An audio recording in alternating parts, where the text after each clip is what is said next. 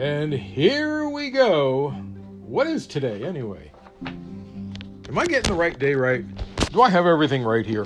Let me check and see.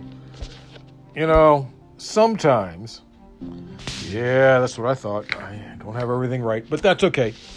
We'll go on.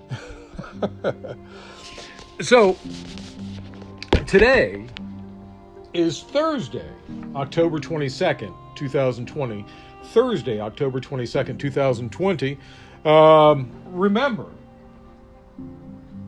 I get up every morning at like 4 o'clock in the morning and start going through the news for you. I'm telling you this while I'm writing something down on here. Anyway. And this morning there was a lot of news, just like there was yesterday, but hopefully it won't take as long as yesterday's was. Yesterday's was a long report. And if you remember yesterday, by the way, this is PVTV, Political Views Television, with Peter Lawrence, here in Los Angeles. And if you remember yesterday, the CDC authored a report. They compared overall yearly deaths from 2015 to 2019 with 2020. Because they wanted to see if they're counting all the COVID deaths or if they're missing something. The report said estastimates of the numbers of deaths directly attributable to COVID-19 might be limited by factors such as the availability and use of diagnostic testing, including post-mortem testing, and the accurate and complete reporting of cause of death information on death certificates. They found in excess of 299,000 deaths between, I think it was between, January and 2 weeks ago, something like that. Now you remember what I talked about yesterday, that 25 to 40,000 death reduction in flu due to mask wearing and social distancing also, which I also found on the website. What I didn't think about was pneumonia, but there's a reduction in pneumonia deaths as well because of it, probably. So the question I asked of the CDC, and I contacted them yesterday. I said, does that mean you can add another 25 to 40,000 deaths because the flu is down because everybody's wearing a mask? Not as many people are getting the flu. So, like I said, I contacted the CDC yesterday morning and posed the question.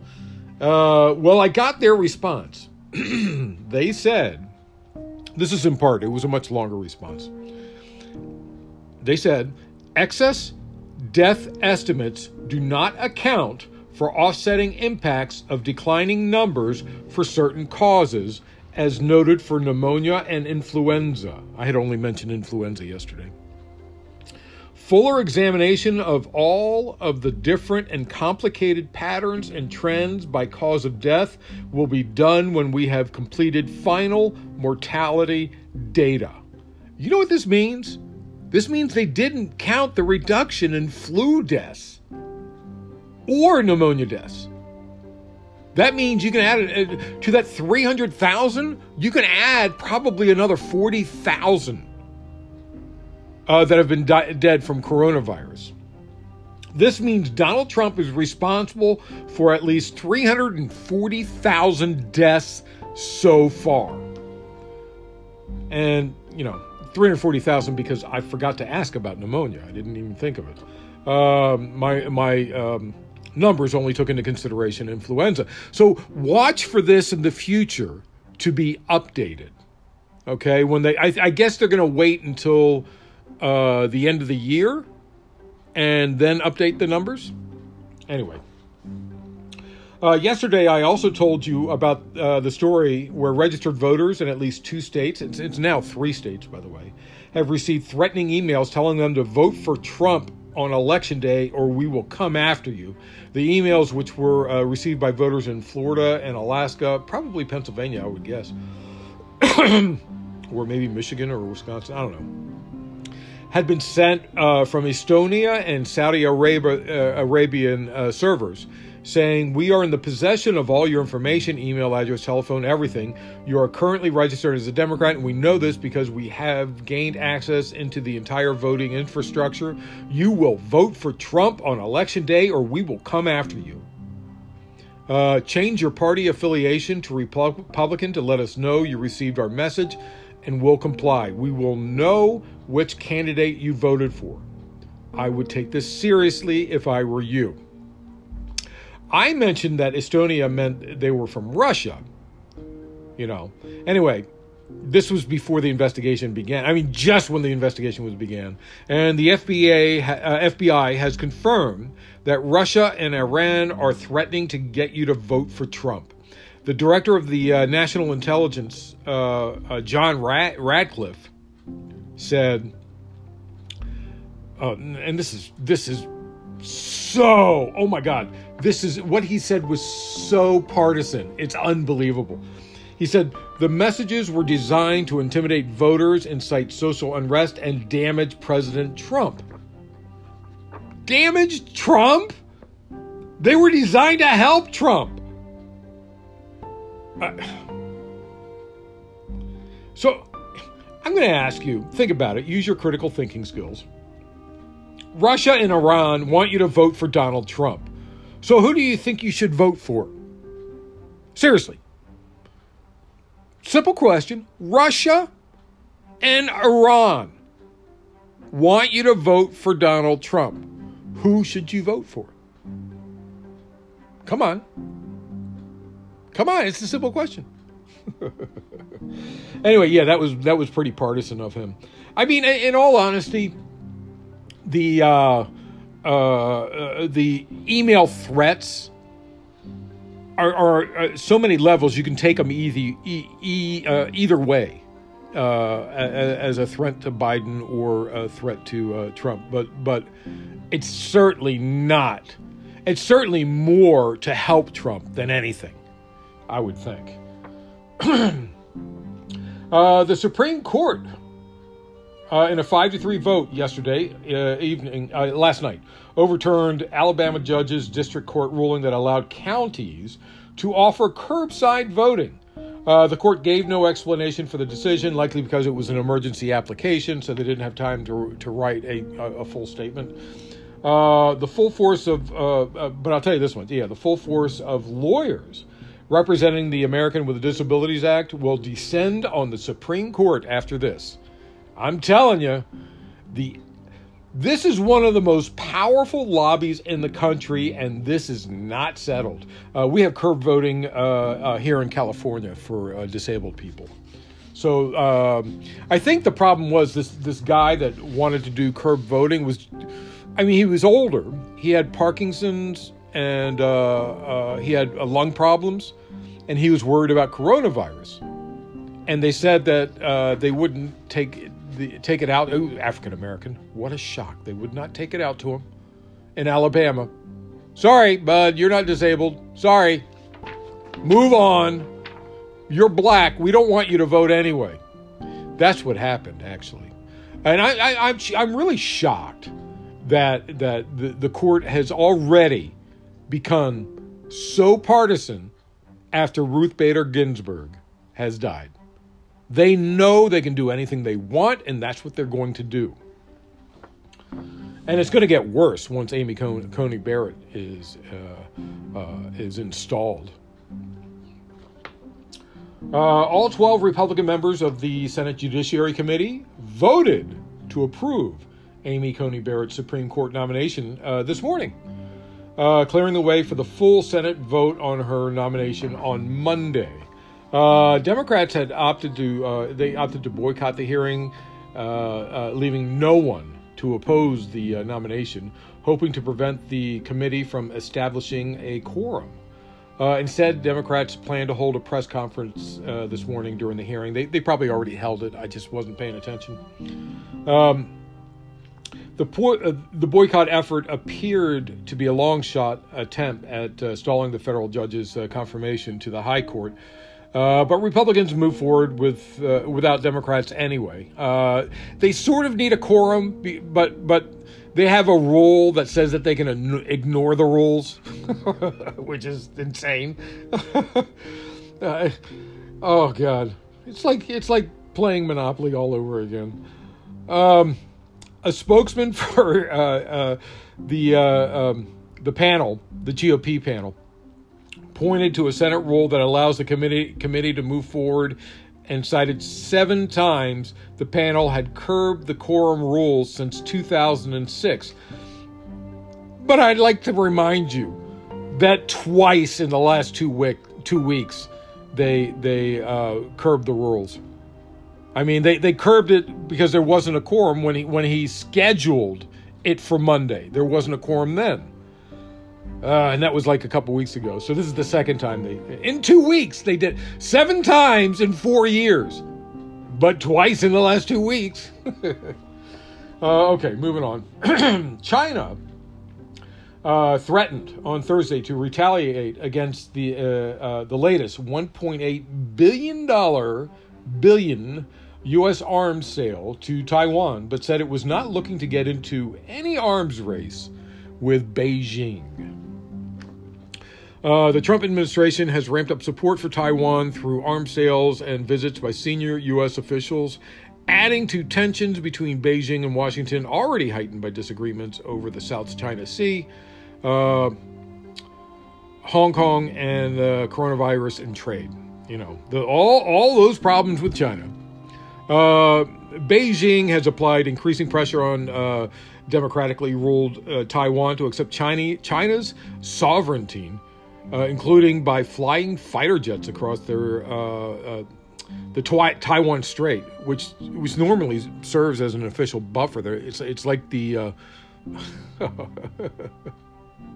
should I say it? Yeah, it's like the neutral zone, you know, between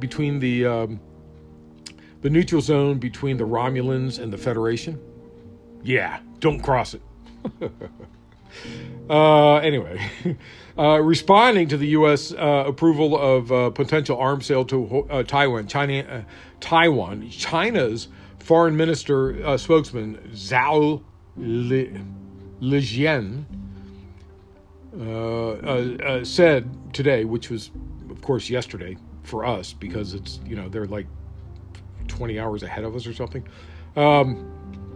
Anyway, during a his daily news briefing, that such sales should stop.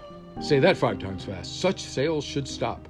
The sales, this is what Zhao said, seriously damages China's sovereignty and security interests, send a seriously wrong signal to Taiwan independent forces, and severely damage China-U.S. relations and peace and stability in the Taiwan Strait. You know what? There's a lot of semblance in that sentence. He went on, and that China will make a legitimate and necessary response according to how the situation develops. He didn't give details, but China has sanctioned the U.S. companies in the past for selling weapons to Taiwan, though it's unclear what form they have taken. The latest U.S. arms package includes sensors, missiles, artillery, and further congressional notifications are expected for drones and land-based Harpoon anti-ship missiles to serve as coastal defense cruise missiles. Now, Scaramucci, former White House communications director, Anthony Scaramucci. Remember, he was a White House communications director for 10 days before he realized that the president was a tool. I shouldn't say that. He might have realized beforehand, but just waited an extra 9 days. So Scaramucci has accused President Donald Trump of trying to shake down China for personal gain amid revelations that the president's previously undisclosed business interests in China, as reported by the New York Times on Tuesday. Remember, we talked about that. And he was referring to, Scaramucci was referring to China's ZTE telecommunications firm. You've seen the commercials for ZTE in the past.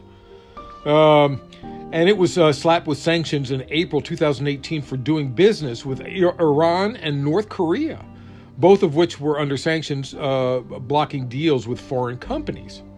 So they shouldn't have been doing that if they're going to be doing business in the United States. But it's a Chinese company, so I guess they would want to do that.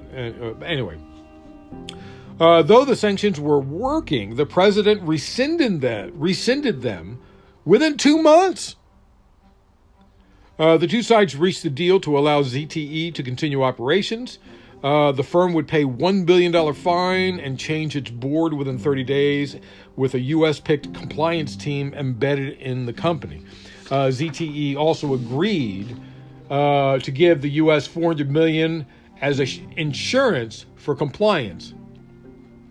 Then, Trump tweeted in May 2018, President Xi of China and I are working together to give massive Chinese phone company ZTE a way to get back into business fast.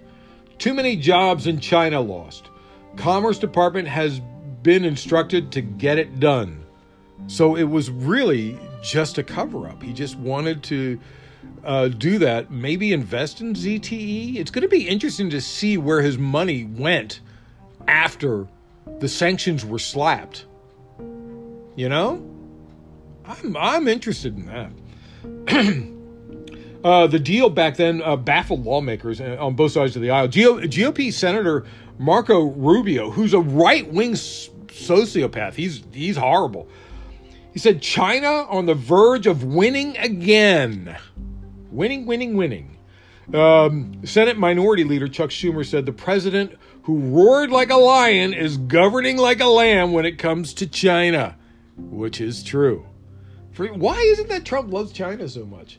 I mean, he seems to love Taiwan more, which is a good thing. Honestly, and I've said this before, there are some of the things going on in China between the United States that I agree with, but then again, there's some things that I do not agree with.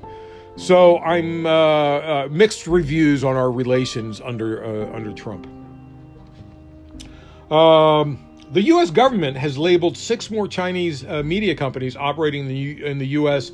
as foreign missions in the latest round of its tit-for-tat between Beijing and Washington over restrictions on journalists. U.S. Secretary of State Mike Pompeo announced the decision at a press conference yesterday, saying that the 6 media companies were substantially or effectively controlled by a foreign government. Of course, he's talking about China. Pompeo said, we're not placing any restrictions on what these outlets can publish in the United States. We simply want to ensure the American people, consumers of information, can differentiate between news written by a free press and propaganda distributed by the Chinese Communist Party itself. They're not the same thing. So basically they're saying it's propaganda. We're going to let them continue to do it, but you should know it's propaganda. I noticed Mike Pompeo didn't say that about Fox News, but that's another story. The U.S. operations of Yikai Global, Jifang Daily, Xiamen Evening News, Social Sciences and China Press, Beijing Review and Economic Daily will all be affected by the decision. And that's according to the release from the State Department spokesman Morgan Ortagus. Brexit trade talks are resuming in London today. After today, which is,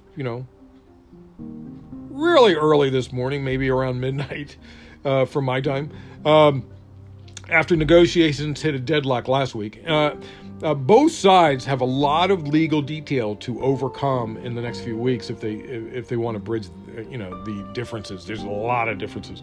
Negotiators have been stuck for months over issues such as fisheries, competition rules, and governance of the future accord. A lot of fisheries. Remember, it's basically a big island,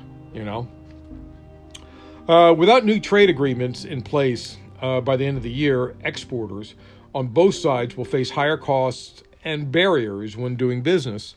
This would prove an additional financial burden at a time when many firms are already struggling due to COVID, of course.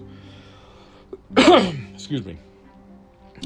Going on, a judge has dismissed a third-degree murder charge. This is Derek Chauvin, the guy who murdered George Floyd, allegedly murdered George Floyd, I should say.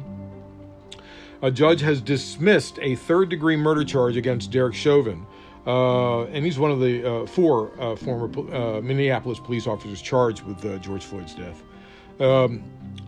George Floyd's murder. I can say that. Judge Peter Cahill also ruled Chauvin's second, or Chauvin, I don't know how to pronounce his name, I don't care. His second-degree murder charge and manslaughter charges will remain. Cahill also ruled against dismissing the aiding and abetting charges against the other three fired Minneapolis police officers already involved in, allegedly involved in Floyd's death. So tonight's the night. The debate is tonight, 6 to 7:30 p.m. Pacific time, which is 9 p.m. Eastern, 9 to 10:30. The debate takes place at Belmont University in Nashville, Tennessee.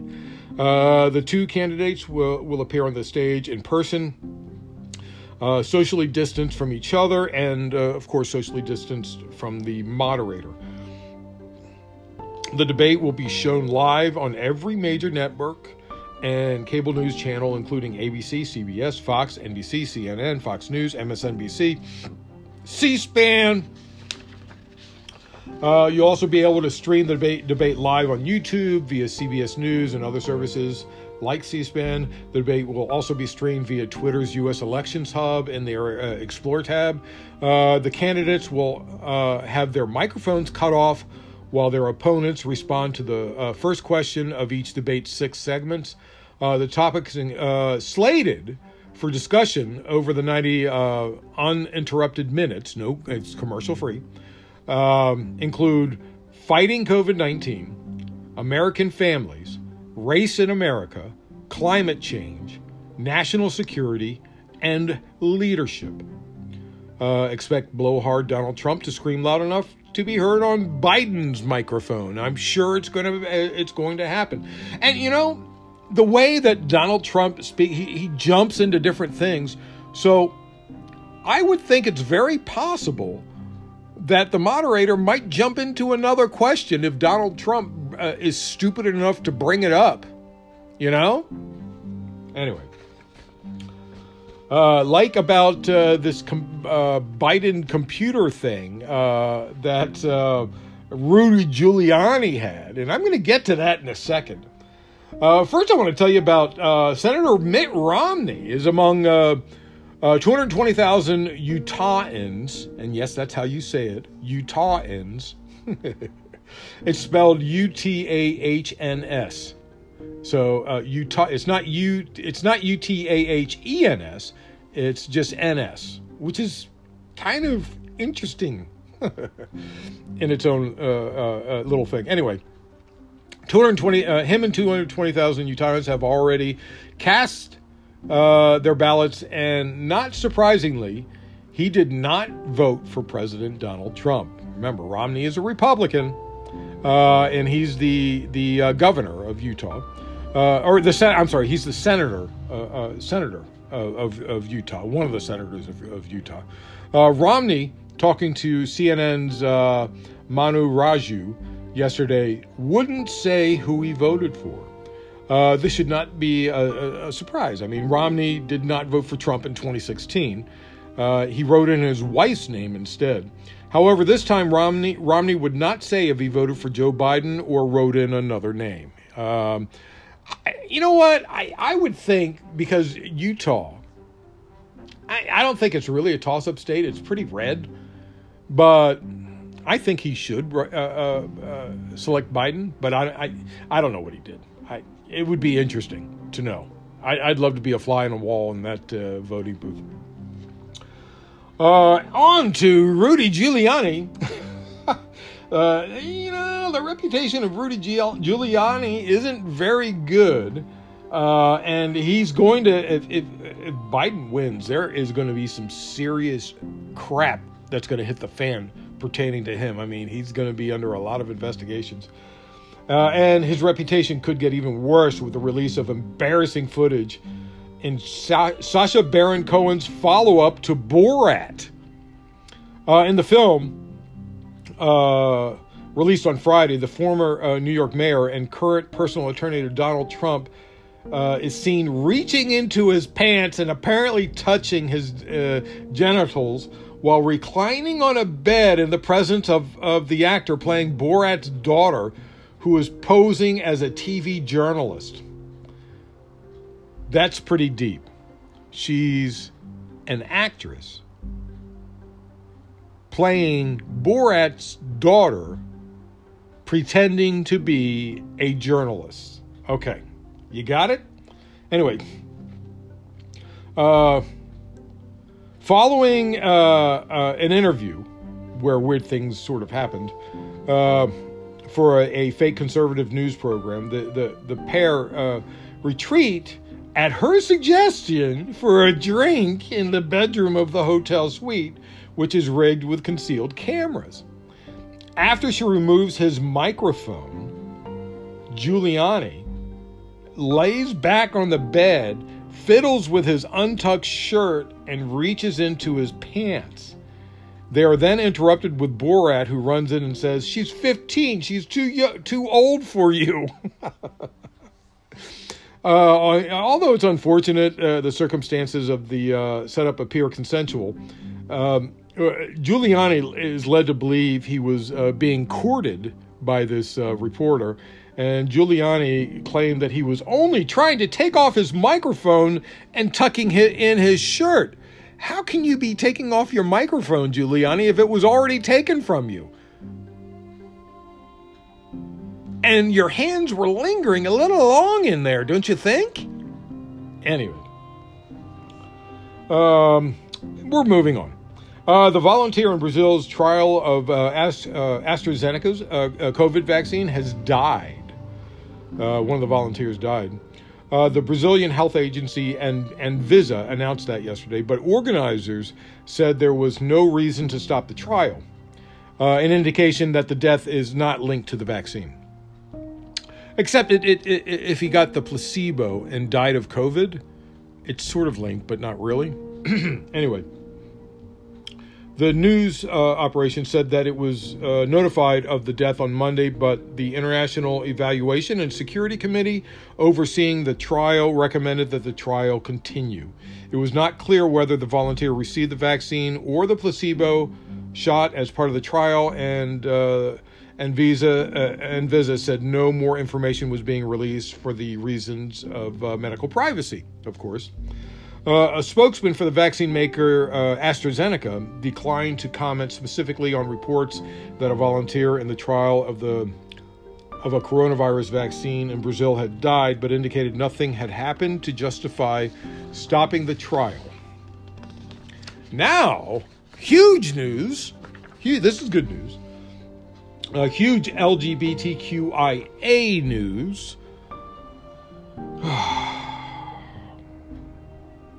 Running out of alphabet. In the documentary, Francesco, which premiered at the Rome Film Festival yesterday, which was actually day before yesterday, because it was, of course, in Rome, which is, a half day ahead of us. Anyway, the Pope called for civil union law to ensure gay and lesbian couples have the same legal rights as married straight couples. Pope Francis said in the documentary, "Homosexual people have a right to be in a family. They are children of God and have a right to a family. Nobody should be thrown out or made miserable over it. Couples should be legally covered under a law allowing civil unions." I stood up for that, and that's what he said. It will be released next week. here. It'll be released next week. Hurricane Epsilon is already a Category 3. Remember, it just formed the night before last. Anyway, it's already a Category 3 storm, and it is east-southeast of Bermuda, moving moving northwest at 10 miles per hour. So I assume, let me see, it's east-southeast, moving northwest. So it's gonna, the bands are gonna continue to hit Bermuda as it moves on. But like I said, Epsilon, we ran out of alphabet. Now, this is really cool. And I saw this. I saw a picture. Oh, you got to see pictures. This is really cool. Zookeepers in the British city of Bristol are giving a baby gorilla round-the-clock care, including bottle feeding, through the night, as his mother has been struggling to look after him.